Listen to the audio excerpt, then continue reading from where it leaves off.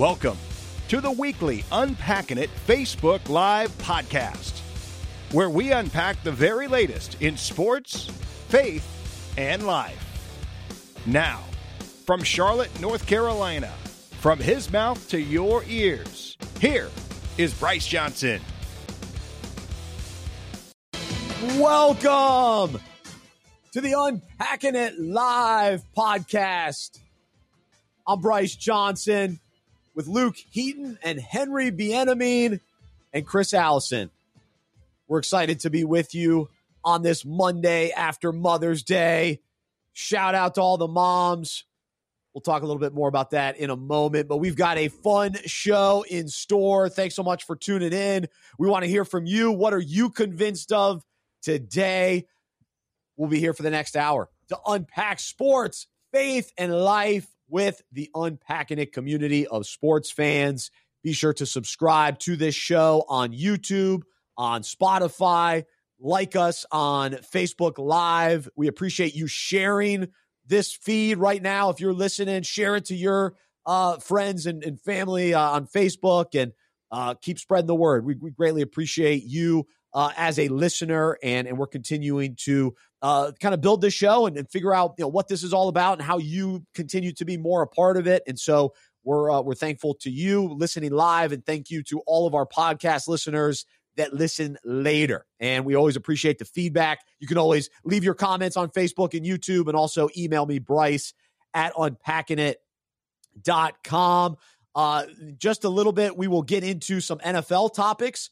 Aaron Rodgers, of course, is dominating the headlines, and it got me thinking, what is the toughest division to win in the NFL this year? On paper, heading into kind of the rookie mini camps and training camp and all that this summer, who do we think, what division is going to be the toughest to win? And does Green Bay actually have the best chance to win their division? And so is it kind of foolish, if Aaron Rodgers really wants to win a Super Bowl, is it foolish to leave the NFC North? So we'll look into that. Also, what got me thinking too, with the whole news with Aaron Rodgers, Adam Schefter had some interesting comments at the end of last week when he was on the Dan Patrick Show. I want to unpack that a little bit because I think that was fascinating. And we'll get to some golf today as well. And then during Unpack This, I want to talk about the topic of complaining. Luka Doncic, what a stud. He's a complainer. But guess what? I'm a complainer too. So we got to get to the bottom of it and figure out how we help one another improve in the complaining game. All right, before we do that, let me ask you this. Do you need to get your own health insurance? Well, go to healthmarketgenius.com. Know your options, healthmarketgenius.com. Support them as they support us. Let's say good morning to Luke Heaton in Texas. Luke, how was the weekend? How are you, man? Weekend was great. It was the first Mother's Day as a husband, so I was fielding from both sides with the mother-in-law, the mother.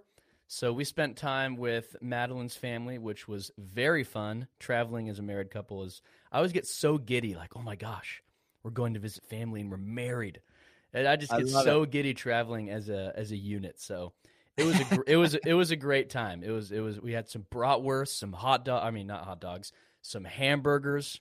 It was glorious. Don't get those confused. No, that's exciting, man. Yeah, so we had a very nice Mother's Day, actually. So I took Maddie and hung out with my mom and my dad. We went to the park, went by the river, had a big afternoon as Jody was able just to stay home, relax, and catch her breath a little bit. So turned out really well with that. However, I can't be outside this time of year. So if you hear it in my voice, I'm a little nasally. I have the worst allergies. It's unbelievable. And so yesterday I was even getting a little cocky, thinking, oh, no, I'm good. We went out Saturday, actually. They had a nice little brunch. We sat outside and celebrated Mother's Day with Jody and Maddie and had a nice little Saturday. But then I coupled that with a Sunday outside by the river and at the park in the woods. So eager. So bold. Today I'm dying. Last night I was dying. I mean, all I've done is sneeze and blow my nose. And have you ever done these little nasal rinses with the salt? It makes you feel like you're at the ocean. So it makes you feel like you're at the ocean. You get water up your nose, and it's tremendous. So even though it's not really helping as much as I would like it to. So I'm pushing through today. We'll fight the allergies, but we've got a lot to get to, Luke. And so let's start with I'm convinced. And actually, here in Charlotte over the weekend, we hosted the Wells Fargo Championship. And so I'm convinced there is no better champion for the Wells Fargo than Rory McIlroy, winning for his third time. And how about this? Every 5 tournaments, he's won. I mean, it's remarkable. So this is now his third time in the last 15 years. I mean, it's just crazy. And so I thought yesterday's kind of storyline where he almost blew it on 18. He almost blew it and lost the lead, but he hung on just enough, and it made the right decision there with kind of the being out of bounds. And that crazy river that runs down on, or like a little creek on 18 is always interesting. And so I've been to the tournament a number of times. I did not make it out this year. Fortunately, unfortunately, but it was great to see the fans back. And so I'm convinced that golfers actually like playing out there with the fans, because it was interesting last year when we were, experimenting, or we had to because of the coronavirus, that there were no fans at certain sporting events. So what would it look like? What sports would be affected the most? Listening to Rory after his win, he needs the fans. They keep him going. He needs the Rory chants. And so they actually had a kind of an impact on his win yesterday. And the Charlotte fans, we love Rory. I'm a Rory fan, so I was glad to see him win. And I was trying to think about it too. What do we like about Rory? Like, what about his game that we kind of stuck with him? Because, it's been a little while since he's been a consistent winner, since he's won, some big tournaments. Mm-hmm. And we always kind of hope, all right, this is going to be the Masters. This is going to be the major that he plays well. And it's been a little bit of a disappointment. So I'm convinced it was great to see him back winning. It was great to see him as a dad. It was funny, though, at the end there yesterday, it's his wife. Is it his wife? Yeah. His wife now, with the baby. And they were right there near the crowd. I'm like, and the baby was crying.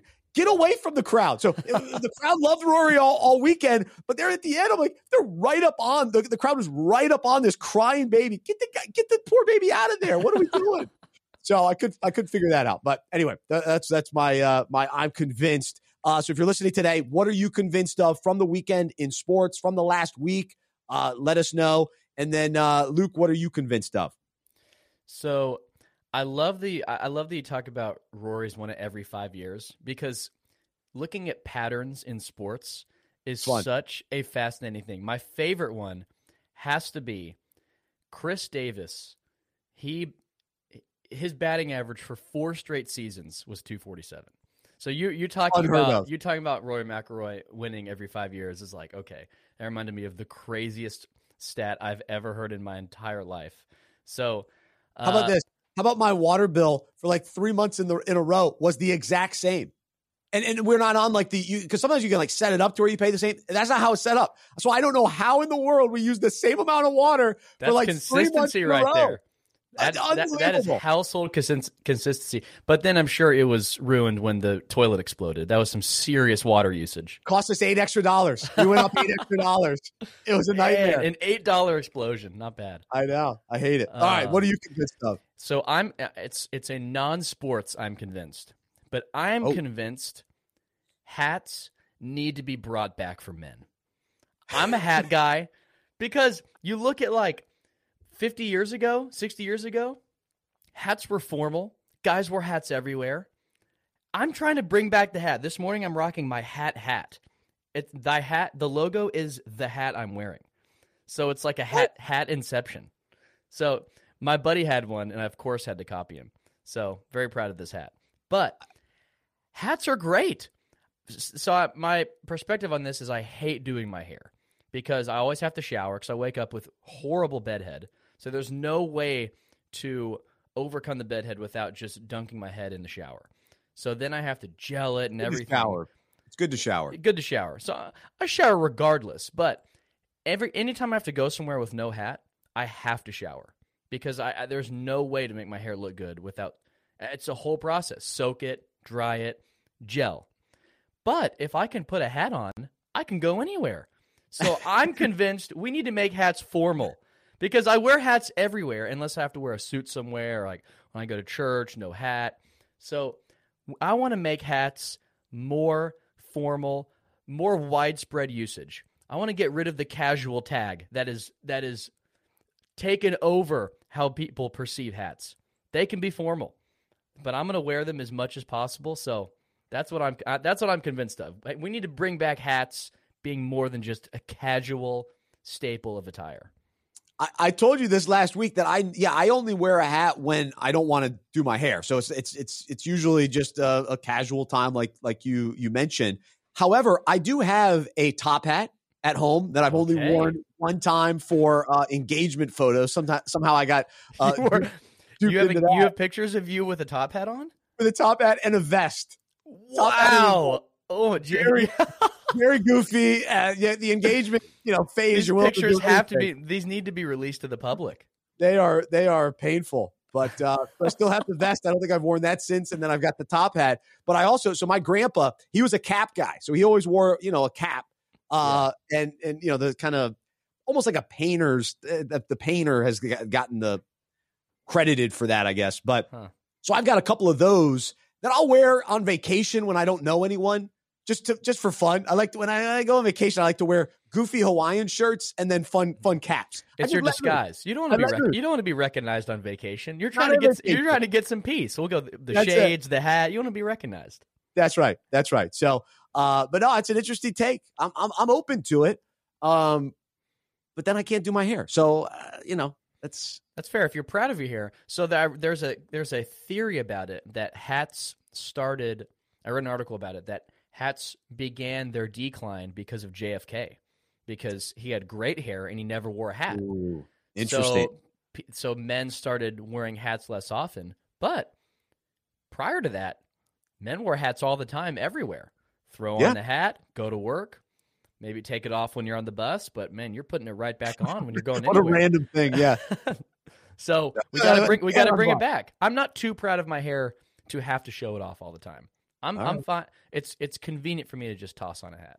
Yeah, I like it. Are you like this one you're wearing right now looks like a goofy hat? I would consider that a goofy hat. This is a goofy hat. But I like a nice athletic golf hat. Or I like a snapback, but I never go flat bill. I like a gently I'm not a flat bill guy. Yeah, I like a gently curved bill. I gotta have a curve. Yeah. I'm a curvy guy. Yeah, but today's a goofy hat day, just because I had to show off. I'm very proud of this hat because it's very unique. So I wear goofy hats like that when I'm mowing the lawn.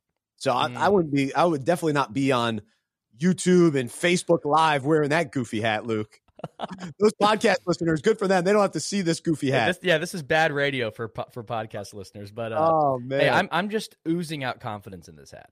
Feeling great. Hey, you rock it, man. It's funny. So little Maddie, she loves my hats. So she'll grab my hat. I've got a little hat thing in my closet. She'll pull them out and try them on. 1 week I'll wear my fantasy football hat. Our league, the league that I've been in since 2004, we have our own league hats. So all 14 members have the same hats, and we wear them all over the country. So I will wear that one. Have you ever all shown up? Have you ever all shown up at the same establishment, all wearing the same hat, like a biker gang, except this summer, the fantasy football gang? Draft day this summer, fantasy draft day, July 31st. We will be together once again with our hats.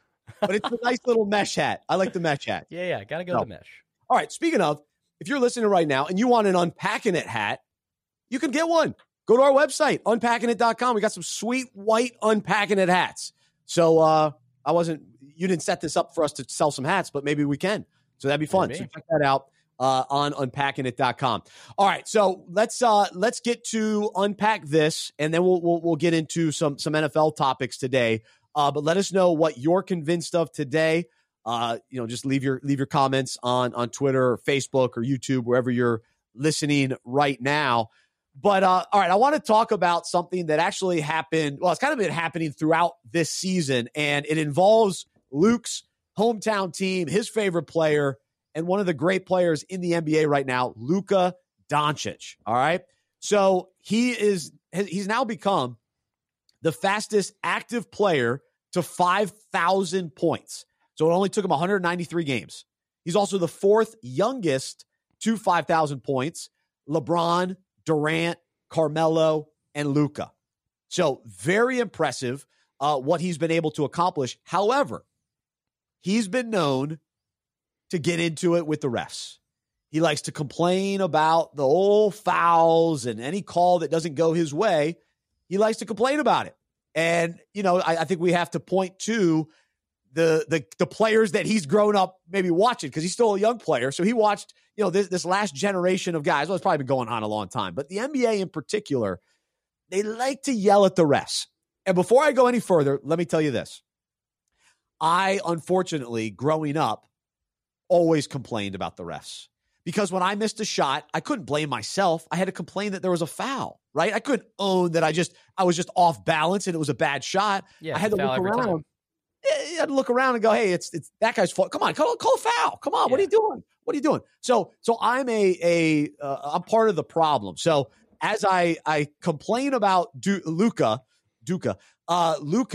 that I'm also guilty of this. And so here's the deal.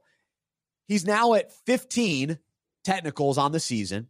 If he gets his 16th, he'll be suspended for a game. And then after that, like every 2, he'll be suspended again. So he's got to be really careful. But here's what he said in a post-game interview last Thursday. He said something along the lines of, I've been complaining way too much. I realize it. It's something that I'm not supposed to do. It's difficult with all the emotions in games, but obviously it's got to stop. It's just hard for me on the court with all the emotions, but I realize it and I've got to work on this. It's tough to do it, but I've got to work on it and be way better than this.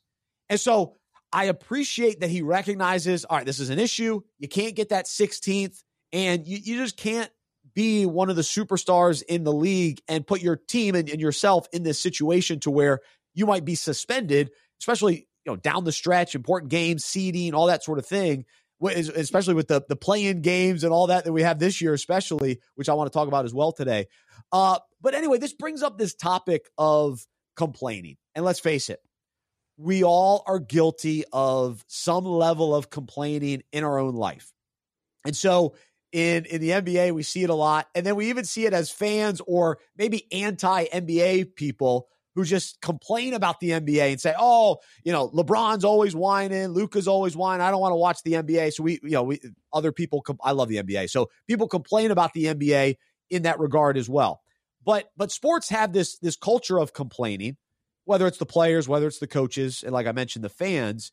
And so why is this? And how does this parallel our own lives? Here are a few thoughts for me. One, we struggle with authority. So we don't like when people tell us that we did something wrong, or they don't allow us to do something, or we have to kind of fall in line with what authority is telling us. We don't like that. So we push back against authority. That's kind of a general thing. And so the refs are put in place as authority, and sometimes players, they don't like what the refs are all about. They don't like the call that was made. And so we are also guilty of this. And then the other thing is, we're also selfish, that we only look through things through our lens, right? What benefits me?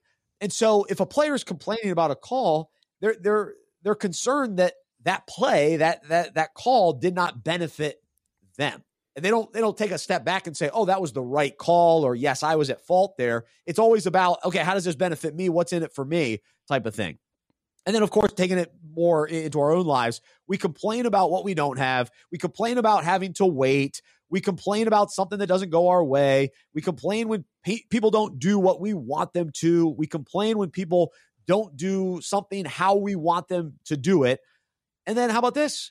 We complain to God that he doesn't answer prayers exactly how we think he should. And so this is that's a tough one, but we do it. We complain about, why, God, why did you do this? What are you doing? Why haven't you answered my prayer now? Why didn't you answer it this way? And it ends up being kind of this complaining mentality. But when we look at the Bible in Philippians, it says, do everything without complaining and arguing, so that no one can criticize you. Live clean, innocent lives as children of God, shining like bright lights in a world full of crooked and perverse people. So one of the ways that we can stand out, if we're saying, hey, I follow Jesus, is not being a complainer. And kind of like what Luka was saying earlier, just being an NBA player, the emotions and all that, it's challenging. It's tough. It's hard to work on it. And us too. It's hard in life to not get caught up in complaining when things aren't going our way, when our day gets messed up. I'm guilty of it, where it's just, you dwell on it. You're like, oh my goodness, I can't believe that happened. And why did this, what's going on? It's just this whining, complaining mentality. And so how do we combat it? What needs to happen? What mindsets need to change? What perspectives need to change? Well, first off, we've got to be thankful. And not just like giving thanks is important, but it's being thankful, meaning that's who we are. Like, that's our being. We're thankful people. That's our default. That when we're viewing life, when we have a recognition of who God is, we are filled with thanks, and that's who we are. That it's an outpouring of thankfulness. And so the other thing is, we have to choose joy. Each morning when we wake up, we have to choose joy, and we have to rely on the Holy Spirit within us to give us the ability to live joyful, because the Spirit in us gives us peace, gives us joy. That's the fruit that comes out of us, is when we are joyful. And we have to acknowledge that God is with us. We have to acknowledge his presence, and also be aware of the bigger picture. Because when we get caught up in complaining, we're very limited in our view. We're focusing on this, temporary issue, and we're not pulling back, filled with thankfulness and an acknowledgement of God's presence. And then also we have to remember his past faithfulness. And so when we're complaining about, oh, you didn't do this, you didn't do that, come on, God, what are you doing? We've got to reflect on what he's already done, his faithfulness, his goodness, not to mention what he's done on the cross. And then we have to focus on, the good that is taking place, even in the midst of things that we can complain about, right? There's always good that's going on, and that God is working things for good, which we talked about last week. And then paralleling it to basketball, you got to move on to the next play. If the whistle's been blown, the play's over, and if it's a foul or whatever, you got to move on. It's on to the next play. And we have to do that too. Something doesn't go exactly how we want. All right, let's move forward. Stop complaining about it. But we dwell on it. We replay it in our mind, and we keep kind of whining and complaining. And so two other verses to wrap this up. In 1 Thessalonians, say that real fast. Yikes. It says, give thanks in all circumstances, for this is the will of God in Christ Jesus for you. And so that's the key to combating complaining, is giving thanks, being thankful.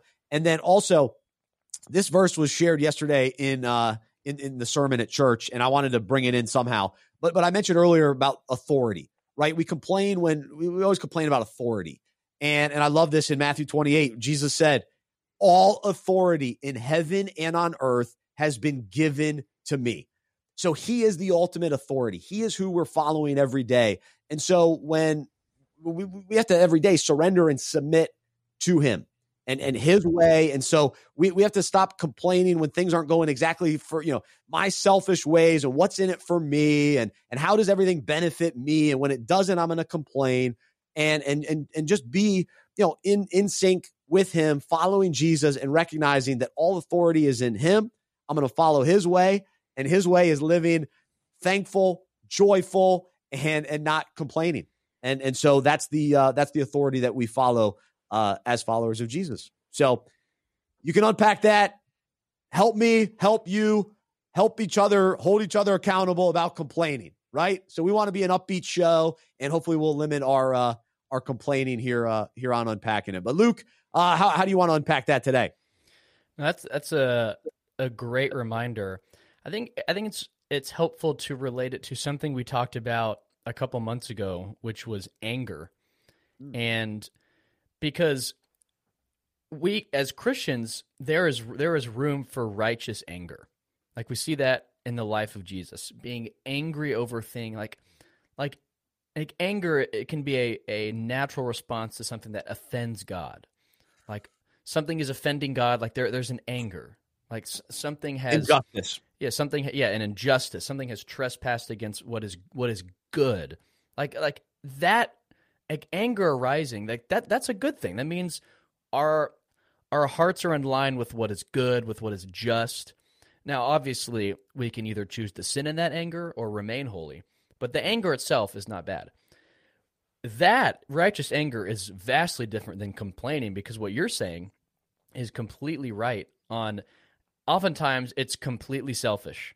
It's Someone has wronged me, I'm complaining. Something didn't go my way, I'm complaining. I'm pointing fingers. Oh, I can't believe that happened to me. I can't believe that happened there. And then if we look at the why, because we should always address, okay, what's the why? Let's take a step back. I'm complaining, I'm irritated, I'm frustrated. What's the why? Well, it's selfish. I wanted this to happen in my life, and it didn't go my way. That's right. We have to take a step outside of that and remember, okay, what really matters? If we look at our life, there's so many, it's very few years relative to eternity. Do we really want to spend that time complaining?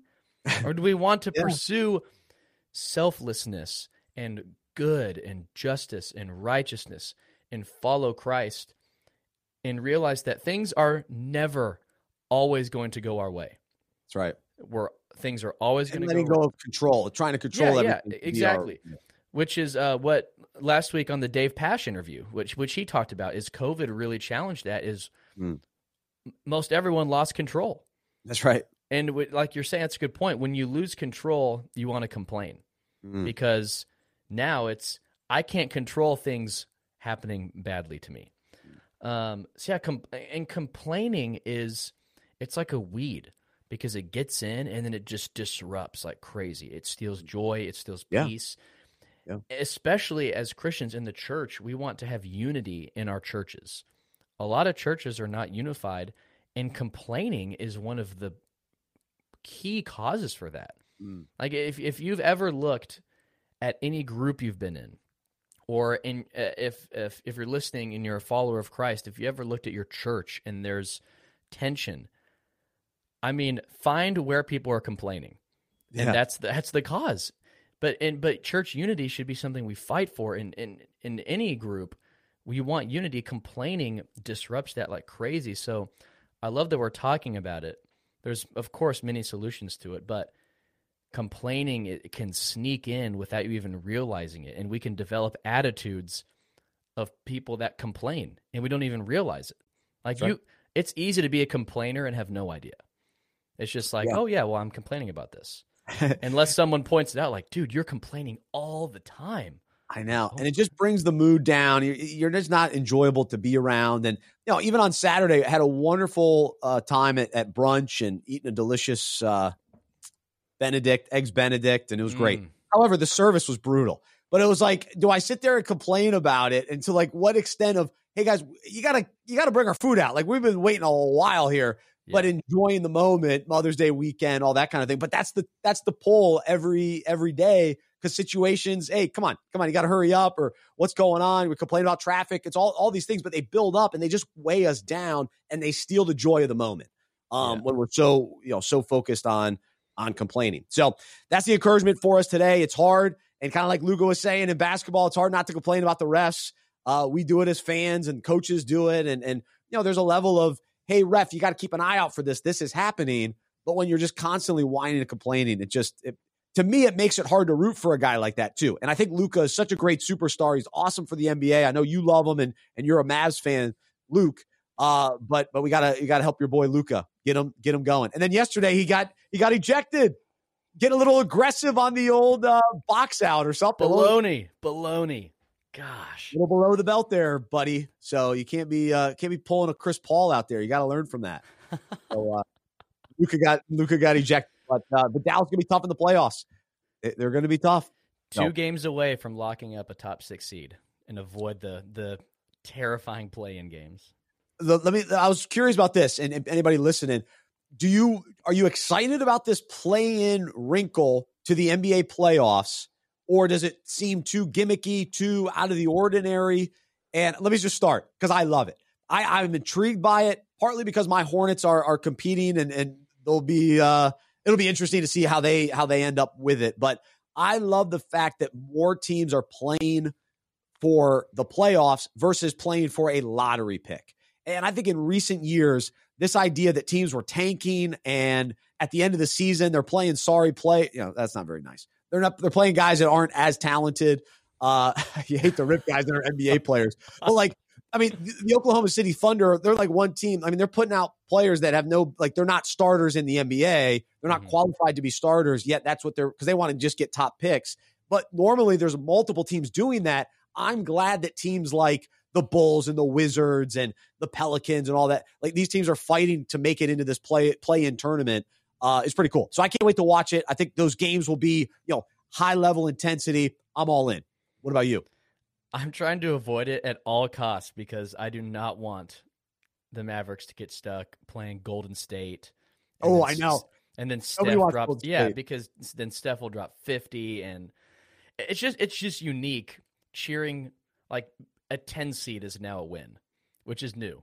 So I'm trying to get used to that. Obviously, if the Mavs were a 10 seed, I would be all in on the playing game. Right now, I'm trying to avoid it, and we're 2 games away from securing a top 6 seed, which would avoid the playing games. Overall, it adds excitement, and anytime there's excitement in the postseason, it always ends up being a win. Because what makes college sports so great is there's so much madness. The NBA, if you can add in some madness, it's great from the fans' perspective. As players, obviously, depending on what side of the seed, what seed you are, depends on if you like it or not. But as a fan, even though I'm nervous about it as a Mavs fan, I do love the madness and the chaos it will add to the NBA product. Let's go. Absolutely. It's gonna be fun. So, we're still a couple days away, about a week away from that getting going. So a couple final games. All right. So let's switch gears and talk about the NFL and of course the Aaron Rodgers story continues to dominate the NFL landscape, and we're all wondering, will he return? Will he show up for OTAs? Will he show up for training camp? At what point would Green Bay actually trade him? A lot of financial ramifications. Read today that the Browns they're not going to trade for him. They're all excited about Baker Mayfield. That to me is the team that should go all in and go win a Super Bowl. And I think Rodgers could help them do that. I don't think they'll win a Super Bowl with Baker Mayfield. So I think Denver, if they got Rodgers, they would be competitive, but I don't think that they would win a Super Bowl. But they seem to be the leader, at least some of the rumblings about where Rodgers would get traded to. But it got me thinking about, okay, what division is going to give you the best pathway to the playoffs and ultimately, kind of set yourself up for a deep run into the playoffs where you can win home field and that sort of thing, which it does help. And so looking across the league, I got to say, there are a lot of competitive divisions because you mentioned Denver. Well, the Chargers are going to be, so they're in the AFC West. Well, we know the Chiefs. Denver, they were at the bottom last year. Well, the Chargers are only going to be better. And actually, the Chargers had a great offseason, so some nice draft picks. Justin Herbert's the real deal, a new coaching regime. And so I think they're going to be competitive. And then the Raiders, they've been building through this Gruden, Mayock, blueprint. They were 8-8 last year. They're going to be tough again. So I'm not sure that you want to go to Denver if you're Aaron Rodgers. There's no guarantee that team is a wild card team, let alone win the division. I don't know how you're beating the Chiefs to win that division. So that to me isn't the best choice. Well, then if you think about where they're at now, the NFC North, okay, Detroit might be the worst team in football. And then the Vikings, to me, they haven't gotten any better. Like they were 7-9 last year. Yeah. How are they any better? Like Justin Jefferson's a nice receiver. Yeah, go ahead. No, I'm agreeing with you. They're sitting in neutral. It's just going to be more of the same. Yeah, 7-9, 8-8 maybe, and then the Bears. Okay, I like the Justin Fields pick. I even like the Andy Dalton signing, and Trubisky just wasn't the answer there. But they're not there yet. I still don't think they have enough. I really don't. So to me, Green Bay is clearly the team that will win this division, almost even without Rodgers. But no, they need Rodgers. Because I'm not sold on Love. We don't know what he's capable of. So Rodgers, you're one game away from the Super Bowl the last 2 years, and then you've got, I would say, as good of a chance to win your division as any other division. Now, you look at the NFC East, they were clearly the worst division last year. Sorry, I know you're a Cowboys fan, Luke, but hey, no, that's 100% agreeable. But Philadelphia, they're no good. And so if you're Rodgers, you don't want to go there. They don't have enough to get over. You're not going to get them over the hump. Yeah. And then Dallas, I don't think they're moving on from Dak. They'll roll, they're going to run it back with Dak, and you're Dak's not going to put him with McCarthy. we already saw the True. Rodgers-McCarthy situation. True. And then the Giants, is their defense good enough? I don't know. I mean, maybe Washington. I mean, I like what they overachieved last year. They've got Ron Rivera. They've got some nice weapons on offense. Their defense was very solid. Chase Young is an up-and-coming defensive end. He was great in his rookie season. So maybe if Rodgers went to Washington, they could win that division. Washington is a good quarterback away. Yeah. So I'll give them that. I'll say, okay, that would be fine. I would put them ahead of Denver as a solid option. So, yeah. but can you think of another division that you'd want to go to or another team that you feel like, hey, you got an easy path, kind of to the playoffs? Because, last year when Tom Brady went to the Bucs, we give Brady a ton of credit for so many things, but he recognized this team was a quarterback away. He knew all the pieces that were in place. He knew, hey, we could go win this division. The Saints were tough. But you recognize, all right, the Panthers are in a rebuild, and the Falcons, their run is over. Like the Dan Quinn era was ending. And so he went to a great spot with Tampa Bay. Of course, the Saints were tough. They both went to the playoffs. But that was a great spot for him. So anyway, that's what I've been thinking about with this whole Aaron Rodgers situation. No, the NFC East is ripe for the taking because Dallas isn't there. Washington really is a good quarterback away from being a really good football team. And then, the Giants are loading up with offensive weapons. So Aaron Rodgers could put up ginormous numbers in New York. And the NFC East, he would get to play McCarthy 2 times a year, which I'm sure he would love. But yes, he would. The AFC East is unique because most divisions, there's not a clear number one team. It's like the Bills and the Dolphins in the AFC East. AFC North. I would say the Bills are the team to beat in that division. Yes, but the Dolphins are climbing the ladder. So there's a little bit of pressure there. I think Fitzmagic is gone. He's not there anymore. I'm not sure. I don't trust Tua. I'm not all in on the Dolphins. Even though I think they've done a nice job building that, but I'm just not sure that Tua is the one to get them through, to push them through. What about the AFC North? What about Aaron Rodgers in Cleveland? Yes, that would be because they don't want him. Obviously, no Bengals, the Steelers, and then I'm not giving up on Big Ben and one more year with Big Ben. Well, yeah, it's going to be until Big Ben wants to retire. But it would be better than the Ravens. Aaron Rodgers in Cleveland would be better than Lamar Jackson in Baltimore. No, I think if Rodgers went to Cleveland, they would be as right up there with unreal. And the Rams as Super Bowl contenders. I think Cleveland is very comparable to Washington in that they've got some studs on the defensive end. It's just a matter of Baker's a good quarterback. Like he's solid. But if you get a beast in there, man. I know. I'm with you. I think that would be great, but they love their boy Baker. So ride it out with Baker. We'll see what we can do. All right. Yeah. The other story that I thought was interesting with the breaking news that was the Aaron Rodgers news that happened on draft day was that Adam Schefter had been sitting on this story until draft day. And then he goes on Dan Patrick. Interview. He goes on Dan Patrick on, I think, Friday and just casually mentions that, oh yeah, nobody told me that this was going to happen like that day, or that was a breaking story that day. It was just a culmination of news and conversations that he had throughout the spring, or maybe even dating back to the season. I'm not sure, but I find this whole thing fascinating, and I've been wrestling in my mind with how we as sports fans receive news from these reporters, and what do we actually want? Do we want players to announce their own news and use things like the Player Tribune or Twitter and just go directly to us? Do we like when a team announces the news? Do we like when these reporters, the Woj, the Schefter, the Jay Glazers, that they become these celebrities basically? Like they're all they do is deliver somebody else's news. They're the newspaper delivery guy, and they're superstars making probably $1 million.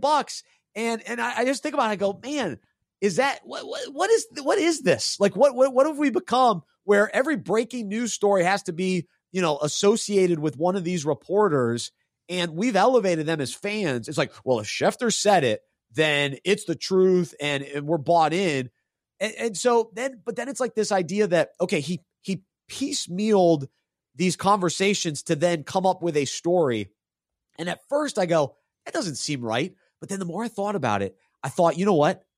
That's even better. To me, that is more valuable as a reporter. To me, he's putting the work in. Like, that's to me a true reporter, where you're grabbing information, you're interviewing multiple people, you're trying to get to the bottom of what's really going on. And at the end of it, you come to a conclusion and you say, Aaron Rodgers doesn't want to be in Green Bay. And you come out with it and you time it right. You do it on draft day. So good for Schefter on that one. But what drives me nuts is when it's just a guy that who's signing with a team or a trade that's happening, and it's like Woj broke the news. Well, no, he didn't. The trade gets agreed on. Just let the team announce it. I don't need Woj. Now, when he's, leaking certain rumors and stuff, that keeps it interesting. I'm good with that. All right, this is a rumor. Here's some of the rumblings that I'm hearing. This is what Woj is hearing. All right, give me that. But the breaking news and giving these guys credit for telling me that somebody is signing with a team as first reported. He's signing a 4-year, $25 million as first reported. Who cares? That's just news. That's just facts. That to me isn't a story. That's facts. So it got me thinking on that today. So how do you feel about all this? It's so comical because so-and-so allegedly wants to be traded per sources. Like, okay, yeah. Can we name drop one source per sources? Yeah.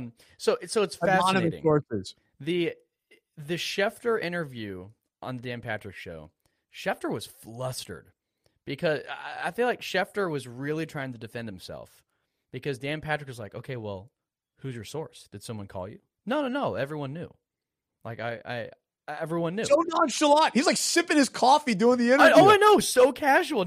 Dan Patrick's like, okay, well, how'd you know? Like, did the team tell you? Did the player told you? No. It's just everyone knew. I've been listening. So it was very unique because I like it, actually. That's fair. There's two ends of the spectrum. One, you can think Schefter's a phony, which a lot of people are thinking Schefter's a phony. So help me understand that. Why? Because this isn't a real. People are saying that this isn't a real story. Schefter, it comes across as clickbaity. I'm going to drop a bomb. It may or may not be confirmed. I've been hearing rumors. It can be perceived as irresponsible journalism. But all Aaron Rodgers has to do is go on his Twitter and say, this news is false. This is not true. No, I agree. Can you do that? I agree. I missed Jeopardy. No chance. Did he announce it on Jeopardy?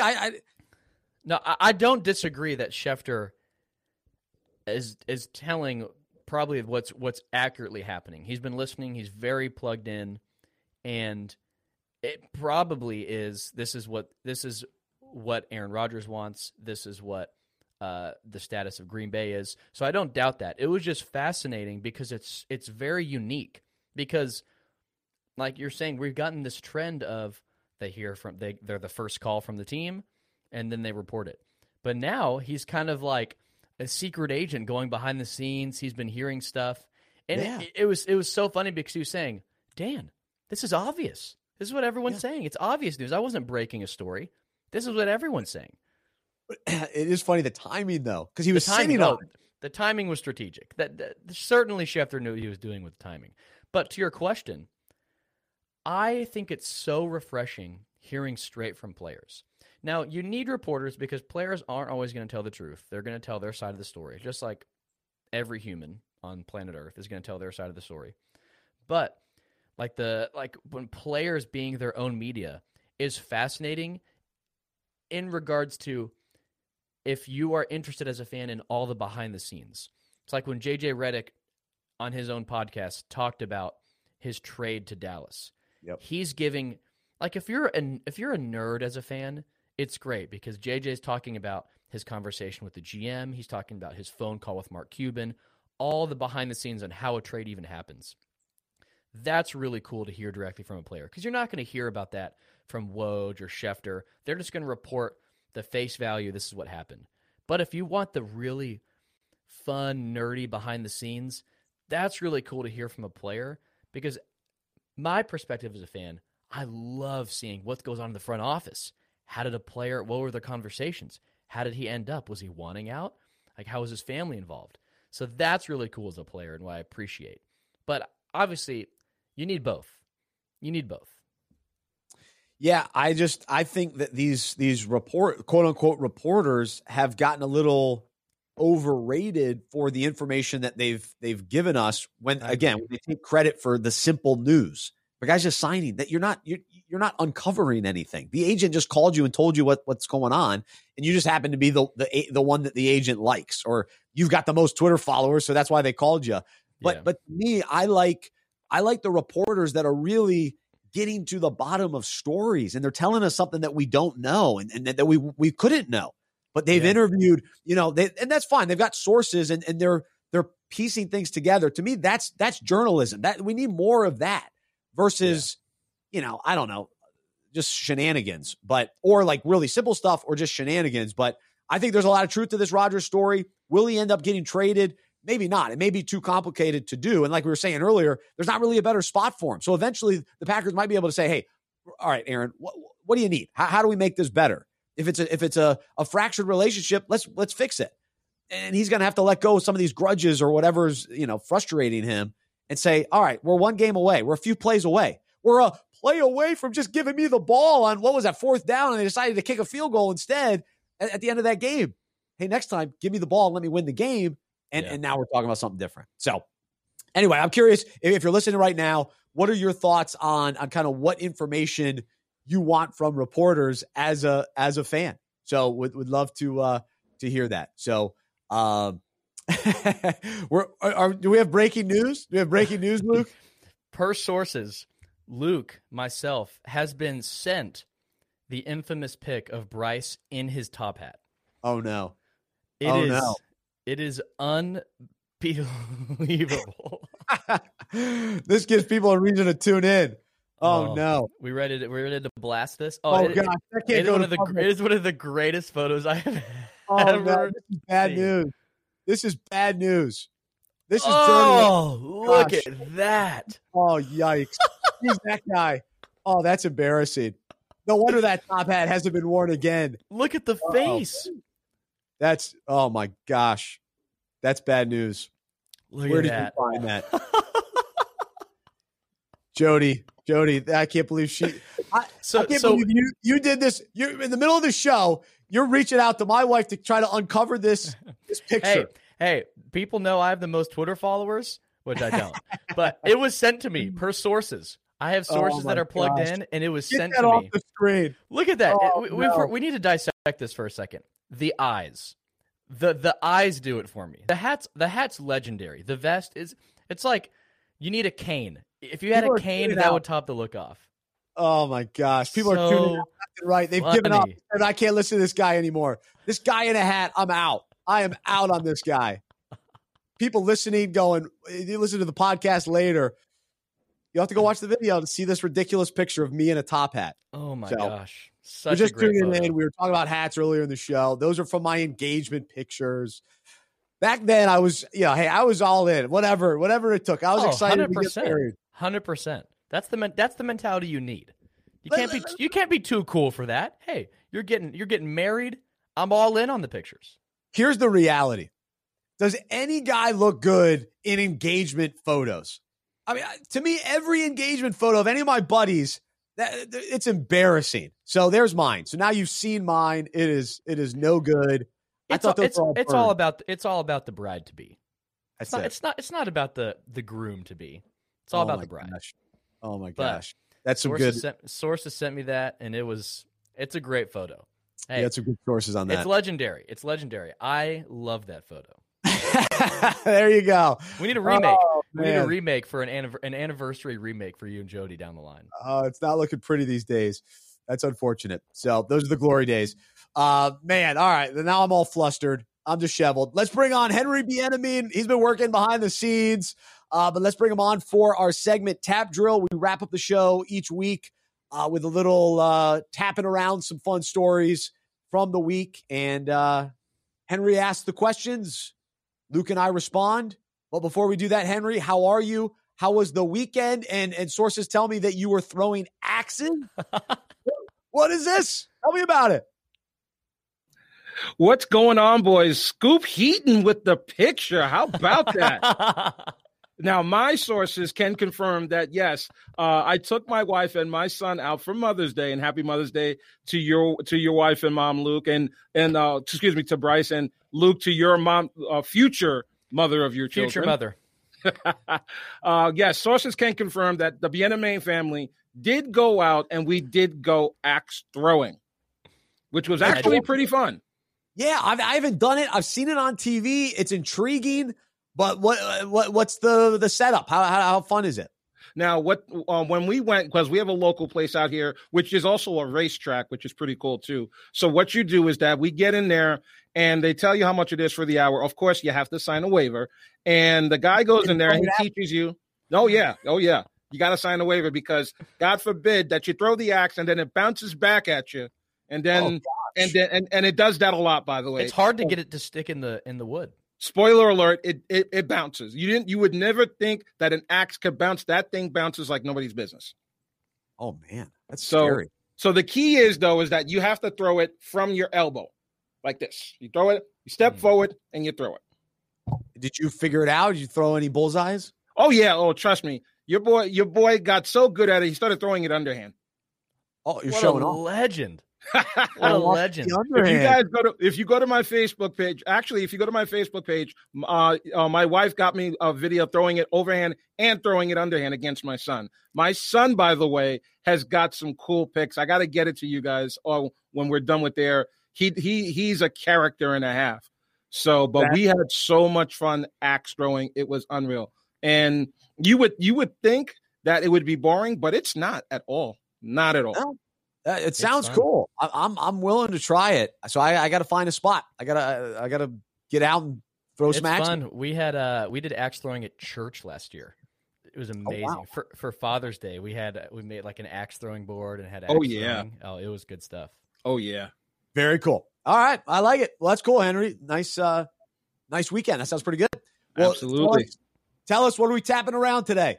All right, boys, let's get into Tap Drill. Now, this first topic is going to go right to Bryce's heart. And if you are a regular of the video podcast, you kind of hear it in the beginning. So Kevin Kelly, a high school football coach out of Arkansas, was just hired at Presbyterian College as his head football coach. The pro analytical coach does not believe in kicking field goals, does not believe in punting. The only reason why we're talking about him is because he believes kickers are only good for onside kicks only and goes for it on every fourth down. So, Mr. Bryce Johnson, if you had a football team, would you hire Kevin Kelly?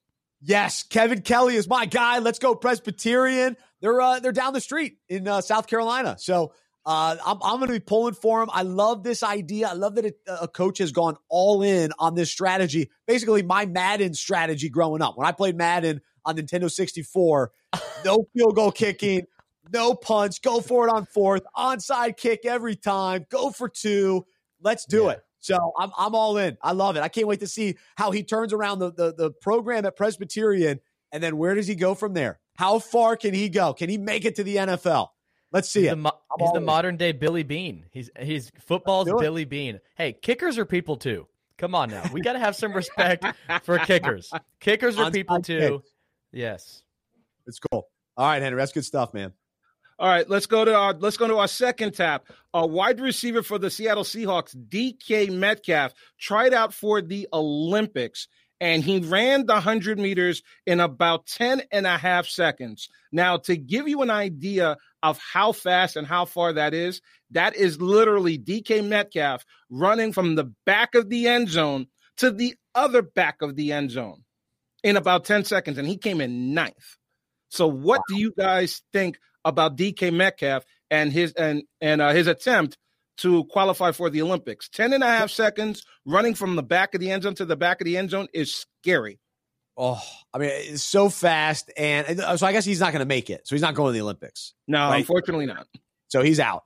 But I'm a huge fan of his. I thought what he did in Seattle last year and really emerging as an elite wide receiver. You still got to get the numbers probably to be elite, but I think he's got the game. He's got the size, the speed. He's the kind of wide receiver that I enjoy watching. He's the kind of receiver that I'd want on my team. As much as I love Steve Smith, he's a smaller wide receiver. So I got used to him as a wide receiver with the Panthers. But in today's NFL, getting that size, the A.J. Brown, DK Metcalf mode or model, I guess, is awesome. So I can't believe with that size he can run that fast. It is remarkable.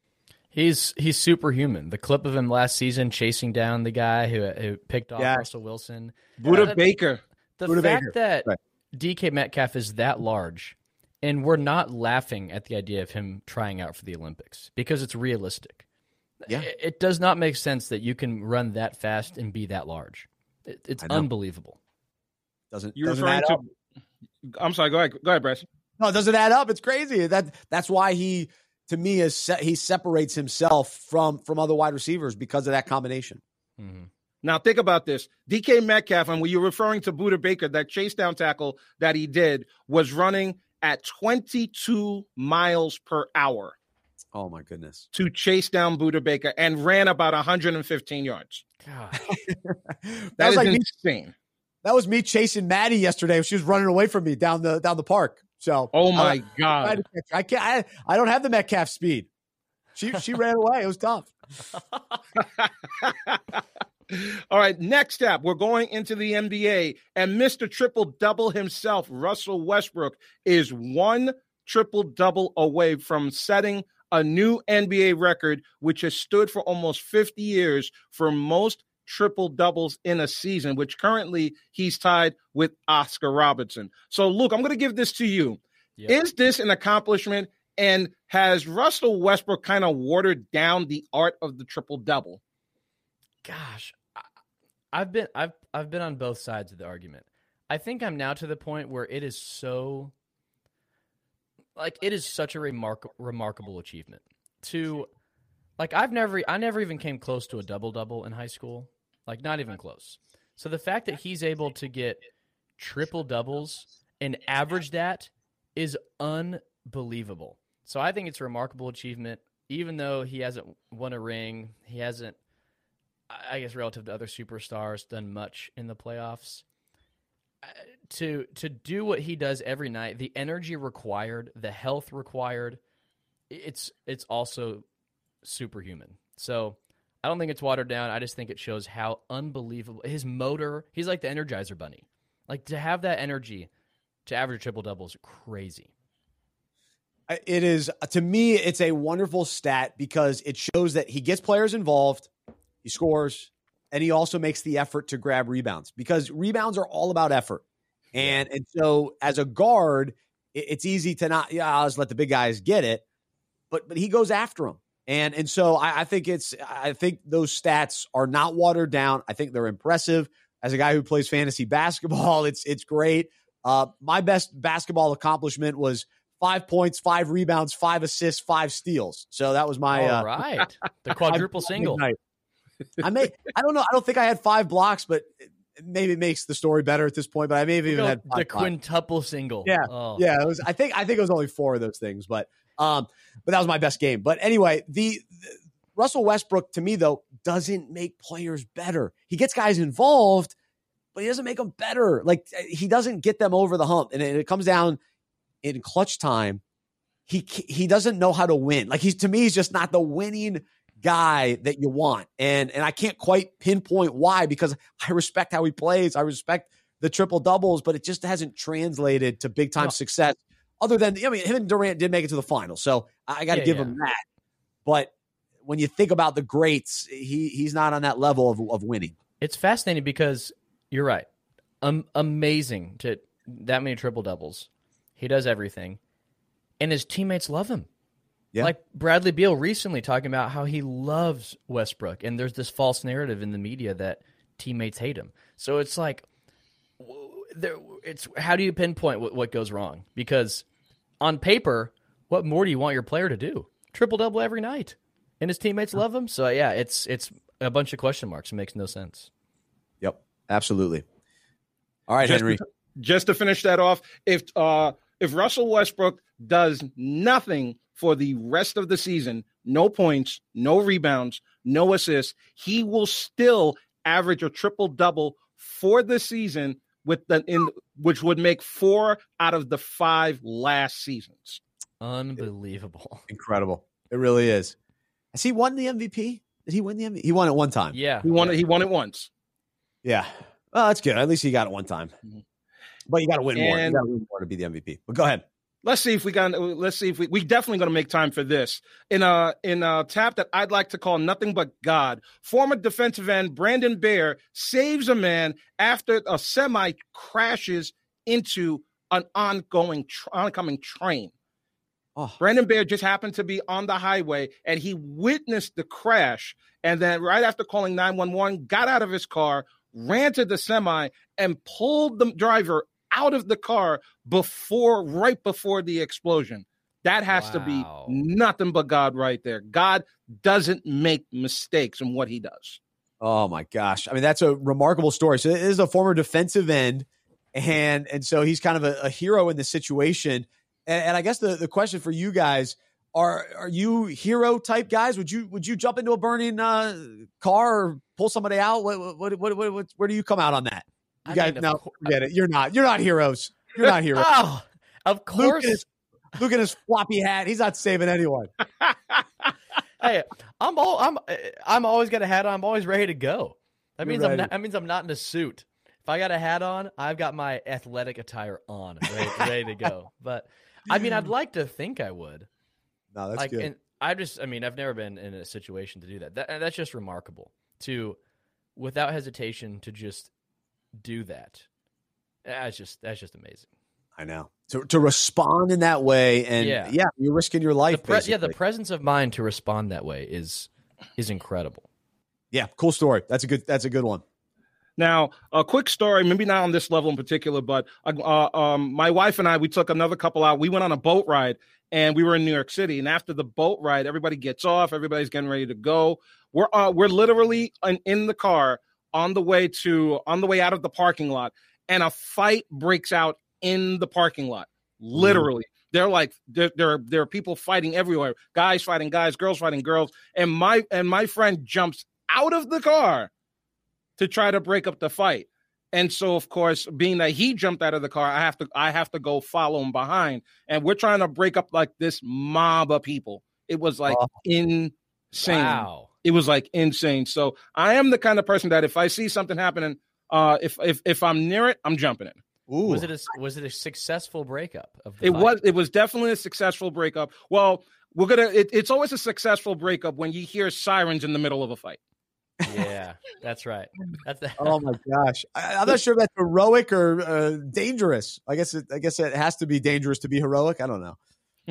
That's wild, man. In my head, I'm just imagining the Anchorman fight of all the newscasters just meeting and they're all brawling. So that's what I'm imagining. That's what you entered into, Henry. Henry, News Team 4, including the Spanish announce team. That's right. Yo, show. All right, Bryce, we got time for one more? Yeah, go ahead. One more. All right, last tap. Involves golf. Your guy Bryson DeChambeau thought he missed the cut in the Wells Fargo, so he decides that he goes home. His agent calls him up and says, Bryce, you didn't miss the cut. You got to come back. So he comes back and then finishes 9th in the Wells Fargo. A remarkable story, and it just speaks to, well, even Rory. Like, Rory had a bad neck. He was thinking about pulling out, but it's almost like when you have a little adversity, or it shifts your mind a little bit off the pressure and all that kind of thing, where you just go and play, especially in golf. When you just go and play, you do a lot better. And so we saw that with both those guys. That's impressive. His interview was, he's on a private flight, and he gets a call. So he gets home. He said, I got home. I got a workout in about an hour, had a few protein shakes, which is one thing to take note of. And went to bed at 8, and then had a 2:30 a.m. flight. Got there at like 6:30, drove to the course, and then fired at 68. Like that is machine status. Whatever you want to say about Bryson, like you can't knock that. None of us could sniff doing that. No. Like to be able to just, I'm going to knock out an hour workout. I'll go to bed at 8. I'll wake up at 1 in the morning, sleep on the plane, then I'll go play in a professional event. That is unbelievable. I couldn't even drink 3 protein shakes. I mean, I physically couldn't do that. So that alone is a feat that is very noteworthy. 3/4 of the way through one protein shake, my stomach is begging me to stop putting more in. So, yeah. I've probably had one in my life, as you can tell by my muscles. You don't need it. You're That's all right. Natural. I still look good in that engagement photo. Don't you forget it. Don't you forget it. All right, guys. Hey, Henry, great job. Luke, appreciate you. That was fun. Another great show here on the Unpacking It Live podcast. Thank you to everybody that listened. All you podcast listeners, don't go see the picture. You don't want to see the engagement photo. You don't want to see it. I'm sorry to everyone that had to see it, that watched this show live. But it was a fun show. We will be back next Monday, 10:30 a.m. Eastern-ish. And we'll go to about 11:30 or so. A little overtime action today. I hope you have a wonderful week. Today's Unpack This devotional about complaining. That'll go out later through email. If you are not subscribed yet, be sure to subscribe at unpackingit.com. And if you're just tuning in, the encouragement today was we got to stop complaining. Let's be filled with joy. Let's be thankful. Let's live thankful lives. And that helps with our complaining and soak in the good that is taking place instead of focusing on the negative and complaining about something that's not going our way. And so keep our eyes fixed on Jesus. And, hope you have a great week as here at Unpacking It. We are focused on the Man Up Charlotte conference, as you can see on our marquee. So that's coming up June 19th, manupcharlotte.org. For those of you outside of Charlotte, you can stream the event. All the details, manupcharlotte.org. And those of you in Charlotte, you can stream it or attend in person. It's going to be an awesome day. Former Panthers, Jericho Cotchery, Mike Tolbert, Nate Sally, they're all a part of it. The UNC football chaplain, Mitch Mason, will be joining us as a keynote speaker. Going to be a phenomenal morning. We're looking forward to it on Father's Day weekend. So shout out again to all the moms. Thanks to my wonderful mother. We had a great day together. And thanks to my wife, who's a great mom, to Maddie and the daughter that is in her belly as well. So thank you to all the moms and a wonderful Mother's Day weekend it was.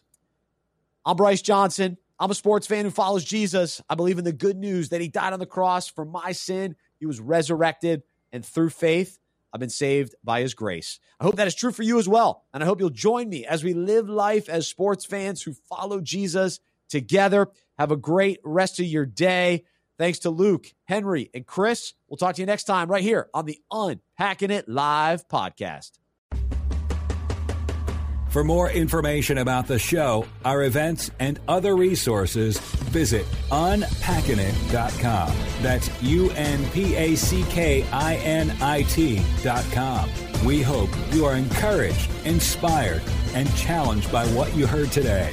To support our show and Unpacking It Ministries with a financial gift, visit unpackingit.com/donate. We look forward to unpacking sports, faith, and life with you again next week.